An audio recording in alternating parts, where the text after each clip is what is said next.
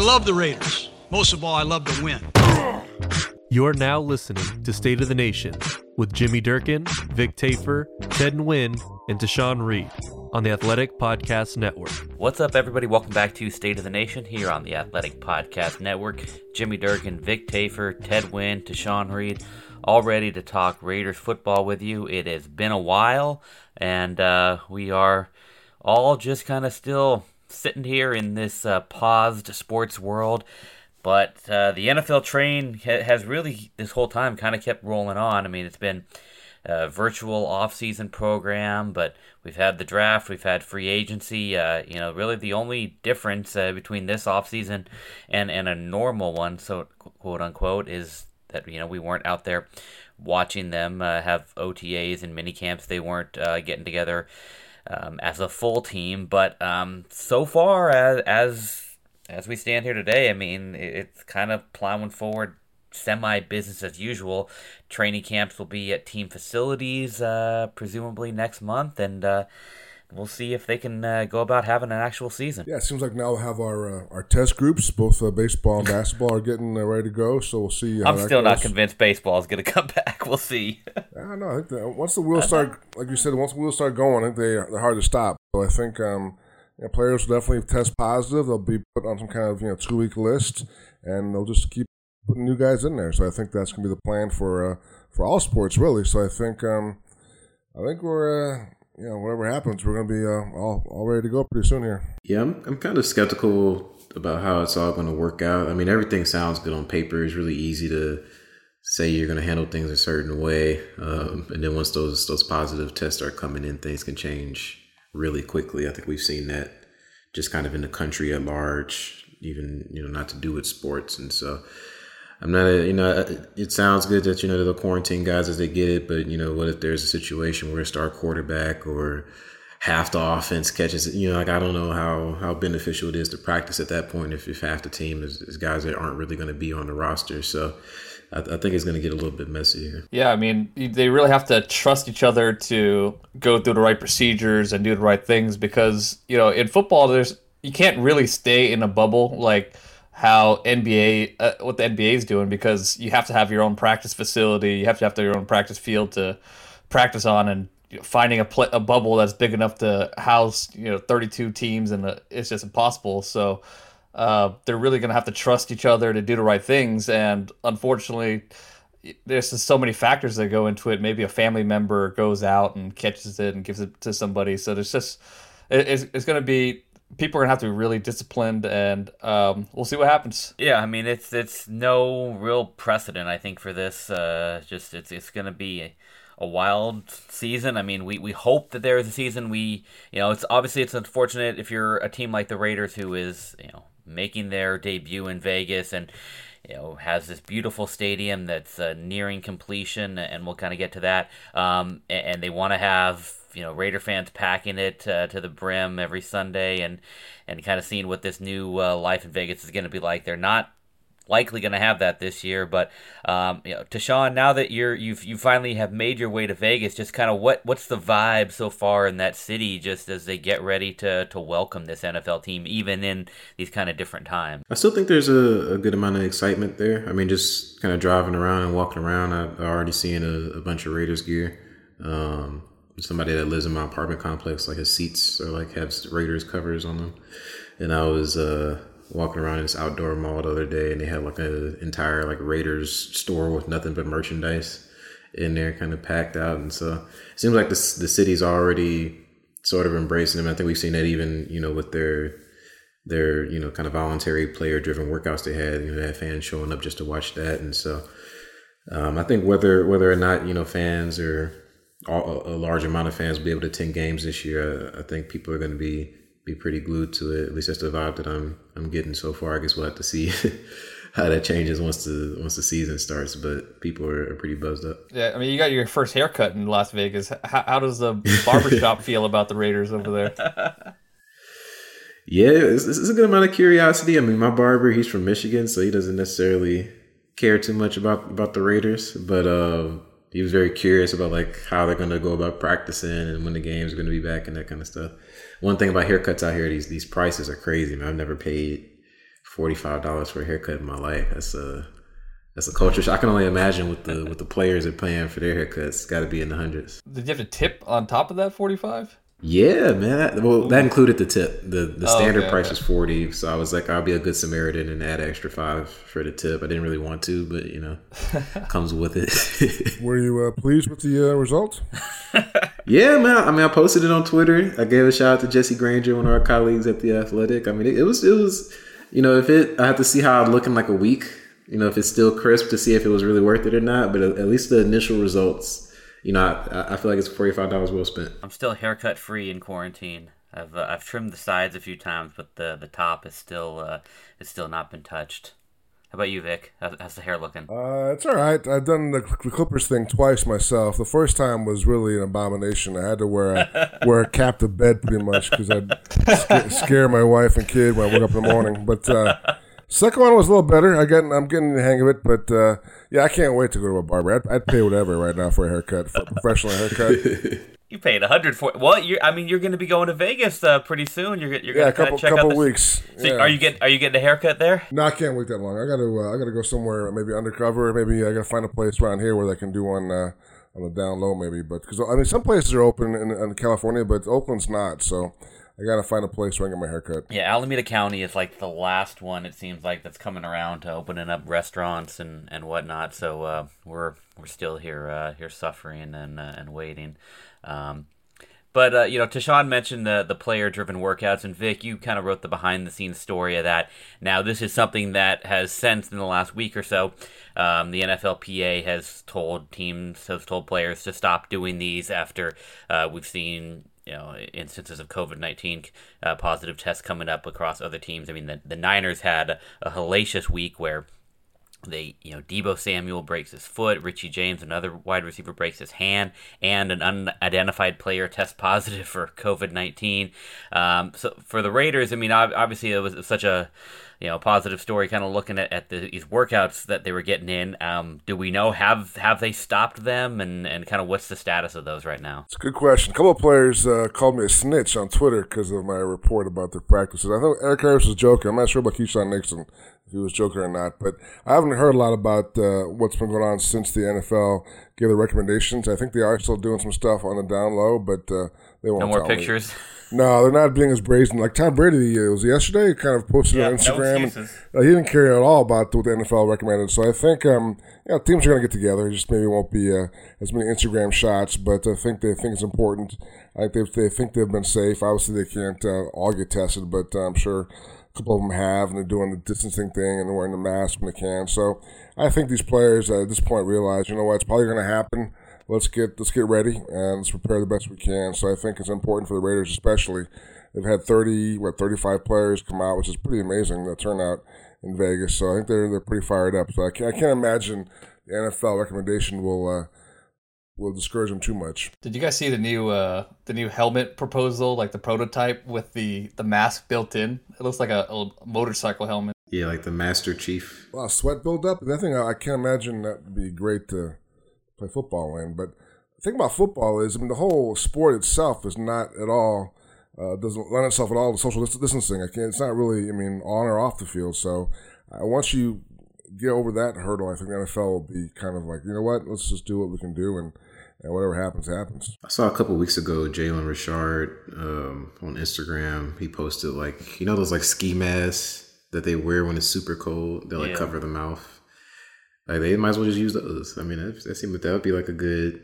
I'm assuming they're able to breathe out of those when it's like a blizzard. So maybe that's the move for everybody. Just wear those. Richard's one of the few guys I remember. Vic, you remember a couple years ago when we had we've had in the last several years we've had a couple instances with really bad fires in the area, and I remember he was one of the guys that we had some practices that we were out there where the games those Sundays were a little bit touchy. Like, okay, is the air quality going to be good enough for them to play? And he was one of the guys that would come out to practice wearing a mask on those days when it was really bad. So, he's a guy that does at least have some practice experience putting on a mask and trying to breathe through one of those. You have a good memory. Wow, that's impressive. Impressive recall right there. Holy smokes.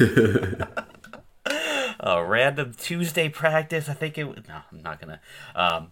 But all right, what else is new with the Raiders? I mean, not quite as new, but obviously since the last time we've talked, there was the Henry Ruggs III scare with the moving incident that appears to have been kind of something where they dodged that and it's not going to be anything too bad. But that was one of those that if that had been bad, and we still don't really, like Vic, I think you wrote recently, we still won't really know until anybody actually sees him. But that's one of those things where Raider fans just had to say, man, are we cursed here with our first round pick? Yeah, definitely. I think you're always hire movers. Don't help your friends move if you're an NFL player. That's kind of rule one, I think, once you get the draft pick status. But yeah, I think he's fine. I mean, like you said, we won't know for sure, but he appears he's in Vegas now. You see him riding helicopters on Instagram, and he's does not have any kind of crutches or anything. So apparently he had him for a while, but I think he's okay. So I think that's nothing to be worried about too much. I think he's got an autograph signing in Vegas this week, so maybe Tashawn will get his autograph. There you go. That'd be my way to get in touch with him, I guess. There you go. Yeah, he's elusive, huh? He's hard to get. He's been hard to get a hold of. So we're trying to do these feature stories during the off season, and we've been unsuccessful with Mr. Ruggs so far. Gotta get in touch with Old Spice. Ah, that's a good idea. Old Spice. Yeah, get him a new robe. There you go. One other guy, Foster Moreau. Obviously, we saw the injury that he had late last year, the ACL, and but everything looks like he's kind of on the right path. I mean, we know he was one among that promising rookie class, and it looks like things are going well for him. Yeah, hard to judge too much based on these videos we see, but it looks like he's doing well. It looks like he's made good strides, and I think there's another video of him playing golf with Derek Carr, and the loser had to scale some mountains. So he's scaling mountains. So apparently his knee's okay. So that's a good sign. I think obviously people thought they may have signed Jason Witten because of insurance in case Moreau was going to take a while, but I always heard he was on track. So the Witten signing, we'll see what happens with that one. But still, they have a lot of depth now at tight end. But they will not have at tight end Nick O'Leary. Scary kind of deal there to Sean. What's the deal with him? A heart attack and will not play this year. Yeah, it sounded like he was, he was having some kind of discomfort in his chest, and he kind of had a lighthearted mood about it. Didn't think it was anything too serious, and he found out that he had a heart attack, which at his age, I mean, at any age, it's scary, but particularly when you're an athlete in your 20s and you're fit, it's not something you really expect to get hit by. And so he's essentially taking this year off just to focus on his health, of course, and make sure he's all right, not just for football, but for the rest of his life. And so it's a pretty unfortunate situation for him, obviously. On the bright side, it looks like he's going to be able to be okay and recover and survive and live his life as normal moving forward. Scary deal with O'Leary, and hopefully he will be able to make it back in 2021. I mean, obviously we don't know what kind of a role he would have had with the Raiders anyway, but you just hope for the best with his health. Another, a happier recent event, Marcus Mariota. Another scary thing, right? No. I just celebrated 10 years, so it is. It can be a little scary sometimes. Thank you. But yeah, Marcus Mariota engaged. It's funny. You look at. I was looking at all the. You type in Marcus Mariota, and you see all the headlines. Marcus Mariota is no longer a free agent. He Honolulu Star advertiser Marcus Mariota connects on hitch route. People had fun with the headlines on this. As Mariota is engaged to his college sweetheart. Yeah, the cool thing I thought about this story was that apparently when he was a kid, you always write what you want to be when you grow up, your life goals. I think I wanted to be a professional kickball player or a cowboy or something. But he wrote he wanted to be an NFL player. Kickball. I was the man at kickball. You guys are probably too young for kickball. I love kickball. Kickball was great. I played kickball. I was one of the in best elementary players school ever of all time. I was incredible. Anyway, back to that story. So Mariota wrote down he wanted to be an NFL player. He wanted to marry a soccer player, which is pretty random if you're a kid.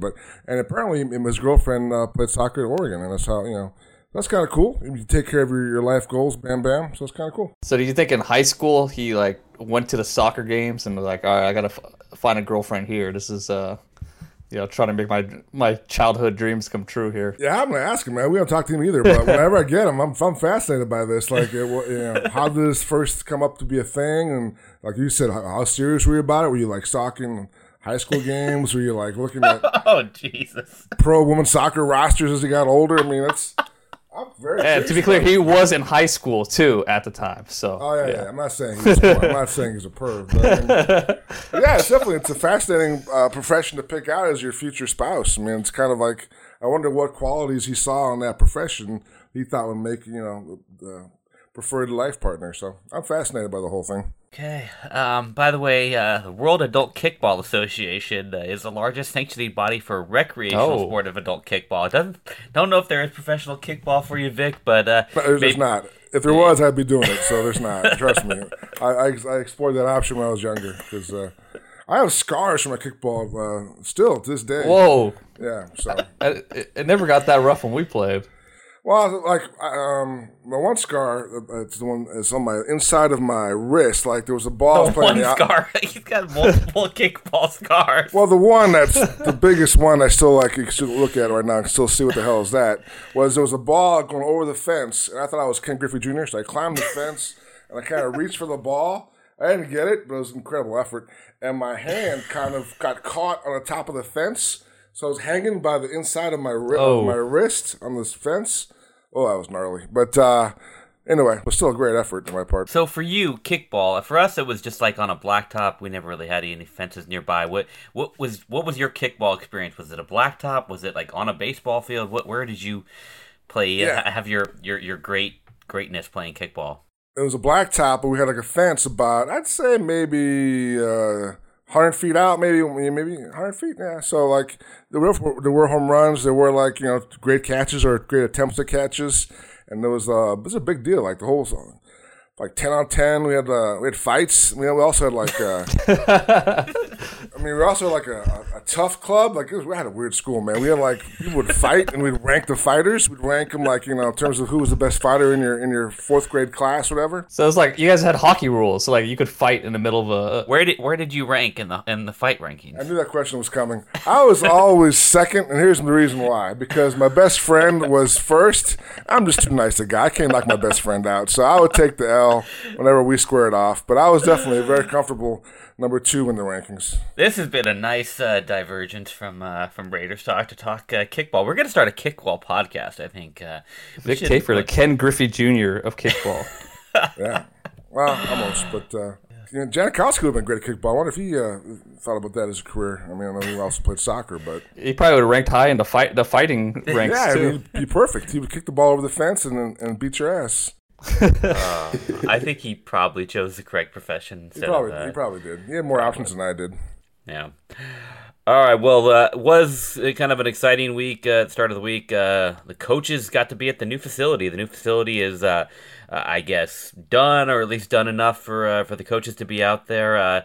Tashawn, have you driven by the new facility? Kind of what is that whole thing looking like out there, and what does it think it means for the Raiders to finally start getting in there? Yeah, I drove by it. I think it was my second week here in Vegas. I had a late night where I couldn't sleep, so I went out and drove past both the stadium and the facility, and both of them were still kind of lit up to the point to where you could see them clearly. They both look like they're pretty much like finished. Like there's still some level of like construction to be done, but it's nothing major. Like so I know there's been a lot of questions about is it going to be ready for training camp and all these things, and I don't see any reason why it wouldn't be. Obviously, I'm only seeing the outside of it, but it's not that far from where I live at. It's about a little bit under 10 miles. So that'd be a nice little quick commute for myself. So I'm excited about that part. It was nice to know it's not super far. But yeah, it was good to see the guys kind of get into the facility and get started. And we're not quite to the point of having football back yet, but it's just another sign that things are heading in that direction. Yeah, I wonder what it's going to be like as far as access. I mean, we talk about the fans are curious if they'll be able to go to games and how it'll work with the players and the groups in large numbers. But I'm wondering with the media, like, will be the access at practice? Will it be? I'm sure locker rooms will be closed. That'll be a huge factor for us. But I think it'll just be fascinating to see what they do as far as practices and games, both home and away, and what kind of access we have. Yeah, I mean, coming from college football, that was one of the big things I was excited about. Was in college football, you pretty much never get locker room access. I was like, oh yeah, I'm covering the NFL now. I can finally get in the locker rooms, and then the coronavirus hits. And like, yeah, well, so much for that one. So, but it even sounds like, I doubt we'll even be able to do scrums, so I don't know if it's Zoom calls or having a pool reporter, which would suck. Or I don't know, as far as, especially as somebody that, covering the team for the first year, it'd probably be a little bit difficult trying to connect with guys in that way. Do the Raiders even know what Zoom is? I think they're the one Apparently NFL not. team that does not know what Zoom is. They do. They find it challenging, though. They still have some problems with Zooms. They're not. We haven't had any Zoom yet, so I think that might be on the horizon. But right now, we're old school. We're still doing conference calls. And they're not even really doing. Have they done any? Well, they've done a couple, right? But not. Nothing not since a whole the lot. draft. Yeah. Nothing. Most teams have been putting players on, but you guys have not really been bothered by that because you guys are still getting a hold of players. And hey, I'd rather have players talking just to you than to everybody anyway, right? So, all right. Well, the virtual meetings, those are now done, and we wait to kind of see how training camp will be set up. What do you think? I think the last one's Thursday. Wrapping up, they would. I know in a normal off season, they'd be kind of in their break period until training camp. But as those wrap up, it's not the same as them all being together. But you've heard some players talk about the benefits of them that and we'll see kind of what this does to football off seasons going forward. But players are getting a lot more time around their families, and they're getting a lot more time to just kind of absorb and learn the content. Do we think that these virtual meetings have been pretty productive, even if they haven't been able to get on the field and do on-field instruction with the coaches? I think that it probably is. I think maybe we could be overestimating the benefits of getting together, because if you remember that one year where they didn't have an off season, I think the Niners benefited a lot from Alex Smith getting the team together and going through the playbook that way, and it seems like that's what the Raiders are doing. So I think maybe, and I think it's a benefit the Raiders that they do have a lot of players returning on the offensive side, where I think it's a little harder to learn things. So I think they'll have the playbook down by the time training camps comes around. Yeah, I think the only people that may end up being negatively affected by this are all the newcomers, the free agents coming in, and especially the rookies. Free agents not as much, because obviously they've played in the NFL before, so they're fine. But the rookies that haven't even had an NFL practice, so they won't have very long to adjust to that aspect, along with picking up the nuances of a playbook and technique and changing their bodies physically and things of that nature. And so I think maybe this year we'll see, not that there's always a ton of rookies making a huge instant impact, but I think we may see less of that this season. That could be the benefit of a guy like Ruggs. Speed is his game.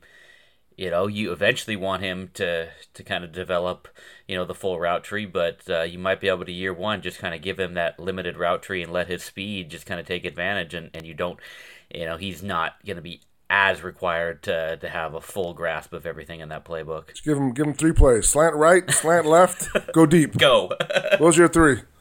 Get those down, we're set. I was going to say, like Ted mentioned with the offense, I think that's a good point, because there's only one new starter this year in offense. I think the one receiver spot is the one spot we'll have a new person, but otherwise, that's 10 guys back on offense. It's pretty amazing, especially this year with the turnover and the lack of off-season workouts. That could be a huge edge for the Raiders. And Witten will probably be a semi-starter. They'll probably start, I imagine most games they'll start in that 2 tight end set, and so he'll probably be kind of a semi-starter, but, he's obviously not going to be like a 60-snap a game kind of guy. But, there was all that talk about, is Gabe Jackson, are they going to move on from Gabe Jackson? This kind of off-season probably really benefits him that they did hang on to him, and now they have that continuity on the offensive line. Yeah, they have definitely top 3 O-line in the NFL, probably, I want to say. They should be great, and I think that's great news for Derek Carr. Well, what do we overall think of this offseason? I know if you guys haven't checked it out right now, we have on The Athletic our Raiders fan survey, a ton of good questions.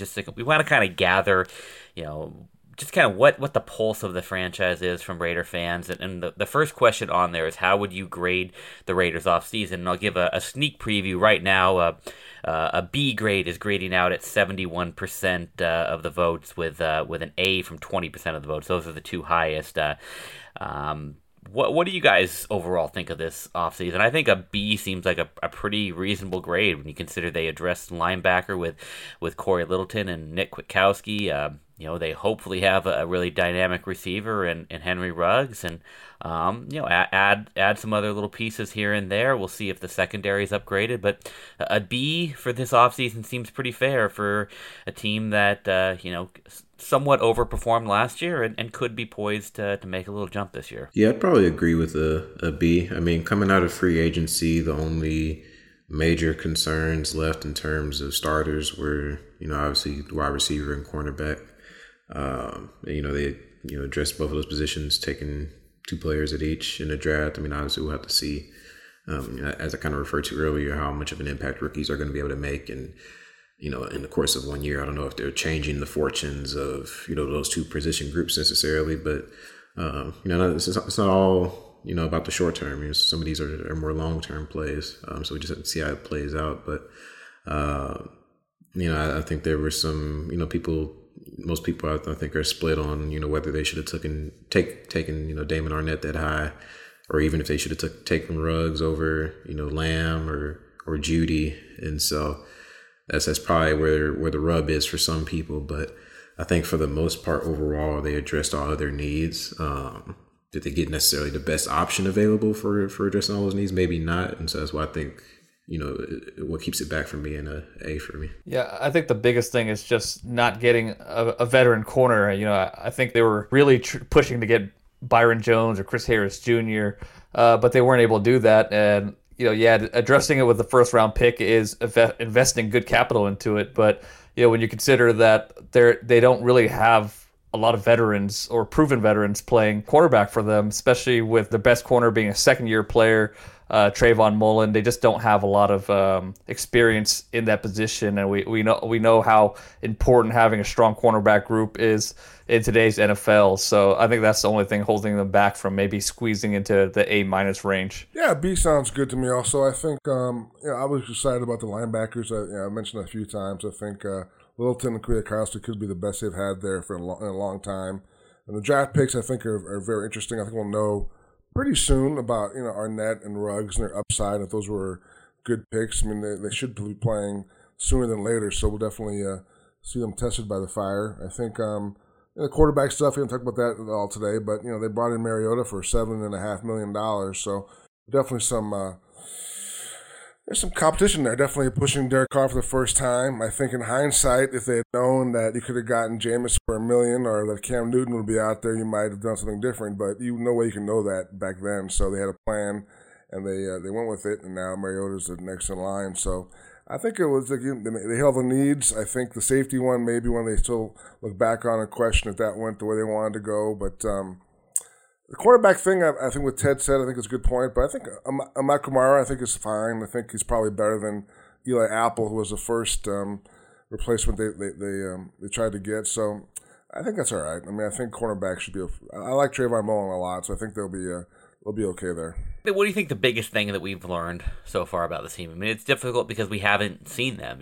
Normally we learn stuff in the offseason by being around the team, by watching them practice a little bit, just kind of seeing what the guys say when you talk to them, just kind of see how they interact. We haven't had any of that. So, I mean, is there anything that any of you guys can point to that you've really learned about this team, or is this still more we're going to have to wait until training camp, maybe even until the season? We don't know when we're actually going to see these guys physically play the game of football before we can learn a whole lot. I mean, I don't think so. Not for me. The only thing I've really learned is they're very old school when it comes to media. The only person I talked to is Mike Mayock 3 months in. So outside of that, I mean, not really. I've gotten to know a few of the guys a little bit better on a personal level through some of the features and profiles that we've been doing, which that is fun and that's nice. But in terms of football, I don't really have much. Ted, what'd you learn? I'm thinking right now, what have I learned?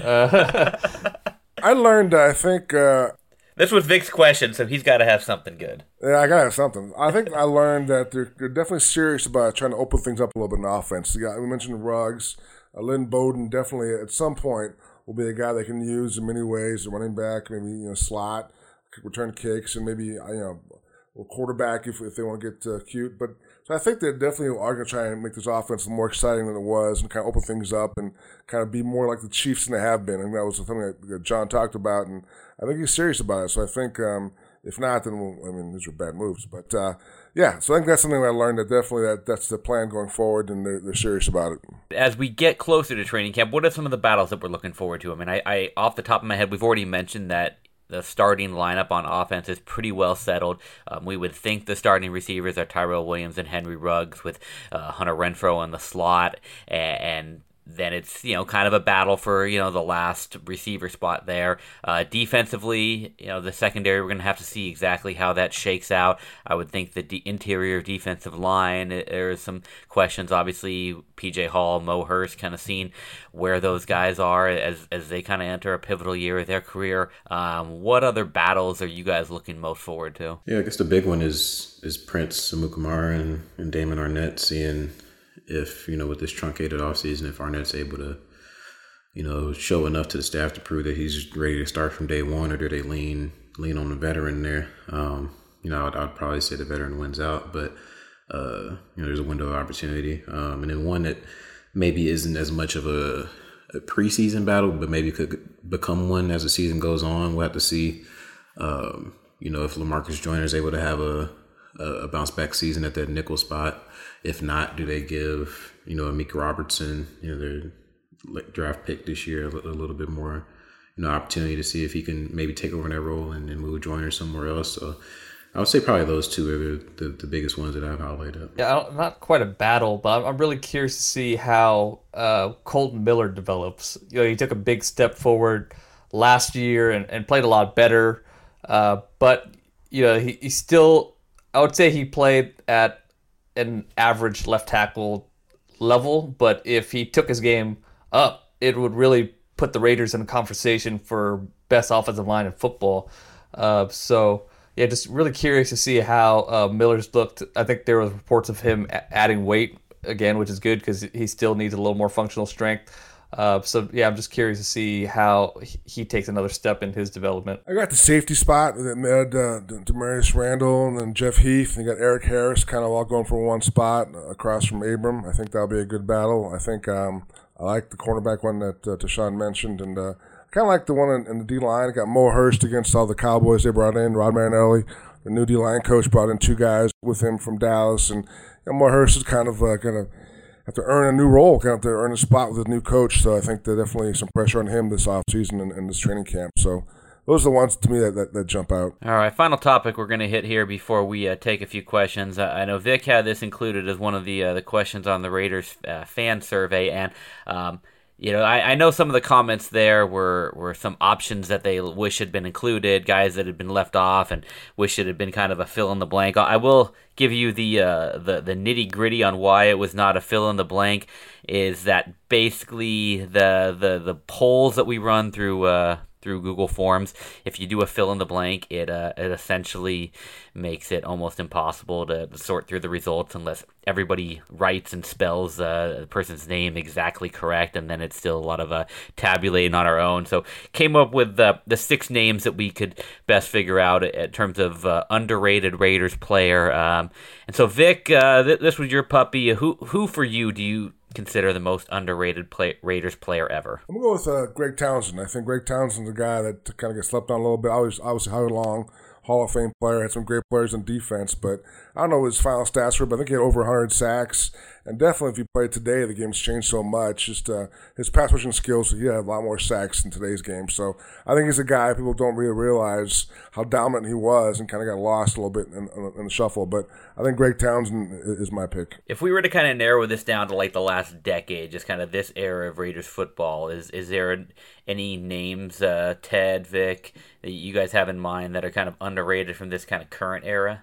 Last 10 years? 5-10 years, whatever. This era. Michael Bush was pretty good. Michael Bush is a guy I thought kind of got lost. And Derek McFadden obviously was the bigger star, but I thought Michael Bush did a nice job, and he was definitely a guy who may have gotten more love if he were somewhere else. The one I'll say is I think Latavius Murray. I mean, everybody kind of always harped on what he wasn't. He had some ball security issues. He was big, but people didn't see him as being enough of a tough enough runner. Like, he wasn't barreling over guys all the time. Although I think his last year with the Raiders, he got a lot better in short yardage and found the end zone a lot more. But it felt like he was not quite appreciated. It was a guy that people would get frustrated with pretty easily. A 6th-round pick, so definitely one of Reggie's best picks. Yeah. Anybody from you, Ted? I can't come up with one right now. He loves the ball. They're all Perry Riley. He was underrated. People loved him. Wow. People loved him. People still want him back, probably. All right, well, let's move on and take some questions. We'll let Tashawn tell us his most underrated Raider in a couple years. All right. First here from NorCal P. What would you say Gruden and company's biggest regret so far in this new regime is? The Mac trade, not trading up for elite talent like Bosa, or something else? Vic, biggest regret from Gruden, would you say, so far? He would never admit to the Mac thing. No. And the picks have worked out pretty well. I'm going to go with Martavis Bryant. I think Martavis Bryant, 3rd-round pick. Even Antonio Brown, I think he flashed enough in practice where that temptation was there. They knew why he did it. Obviously, it flamed out. But I think Martavis Bryant, just a daily frustrating thing for Gruden. He thought he had gotten a steal, gotten a receiver for a 3rd-round pick and really just kind of let that pick on fire. So I think I'll go with the White Tiger. Yeah, I mean, like you said with AB, I mean, obviously that turned into be, way more of a disaster. But the idea behind it was, I mean, you can get a future Hall of Fame receiver, a guy who is still one of the top 3 receivers in the game. I mean, you can put that on your offense. I mean, and we saw him in practice the couple of times he practiced, and he was incredible. You can see what the upside there would have been, and I know he probably saw, some pretty high upside with Martavis, but that was pretty bad. If you look at trading away Amari Cooper and see what he's doing with the Cowboys, you kind of have to look at it and think like, this is exactly what the Raiders need. They need a number 1 receiver. They end up starting a 1st-round draft pick on a receiver anyways, but maybe there's this stuff there where he wouldn't have worked out with the Raiders and he just needed a fresh start. But I mean, when you just see the stuff he's doing with the Cowboys, kind of makes you think, maybe they would have been better off trying to make it work with him. Yeah, it seemed like he just, for whatever reason, wasn't the same guy with the Raiders. I mean, that was on the field and off. I mean, it was like the personality just completely flipped as soon as he got to Dallas. So that whole tenure was weird, and it was kind of weird how he just became almost a different person once he got out of Oakland. But I don't think we'll ever quite know what the whole deal with Amari was. Plus, they gave him the Cowboys gave him $100 million. That was never going to happen. I mean, that was always the Raiders knew that was coming at some point, the new contract, and that just wasn't in their plan. So I think that one they can kind of look back on, like, you know what, that just wasn't. Just didn't work, so we moved on when we could. All right, a question here from not a Raiders fan who I don't know why he's listening, but who do you think will be our defensive MVP during the season? He's not a Raiders fan, but he wants to know who will be our defensive MVP. I think Max Crosby would probably be the in-house favorite. Maybe Corey Littleton, but Crosby's probably the favorite going into the year. Yeah, I think either him or Corey Littleton. I mean, Littleton he's been putting up crazy numbers and filling out the box score every game, it seems like. So I would say those two would be the biggest candidate. But I mean, for a person that has a name not a Raiders fan to ask about a defensive player, maybe he's just trying to set us up to be like, oh, I got you later on. There's no defensive MVP. No, I think I'd have to go with Corey Littleton as well. Like Ted said, I mean, he's been racking up the stats the last couple of years. He's so versatile, and I think given the lack of starter quality depth at linebacker, I mean, he's going to probably be on the field the vast majority of the time. Whereas I'm sure with them giving Carl Nassib so much money that Max will at least take some third downs off. So I think he'll have the biggest opportunity, whether the defense is good or not.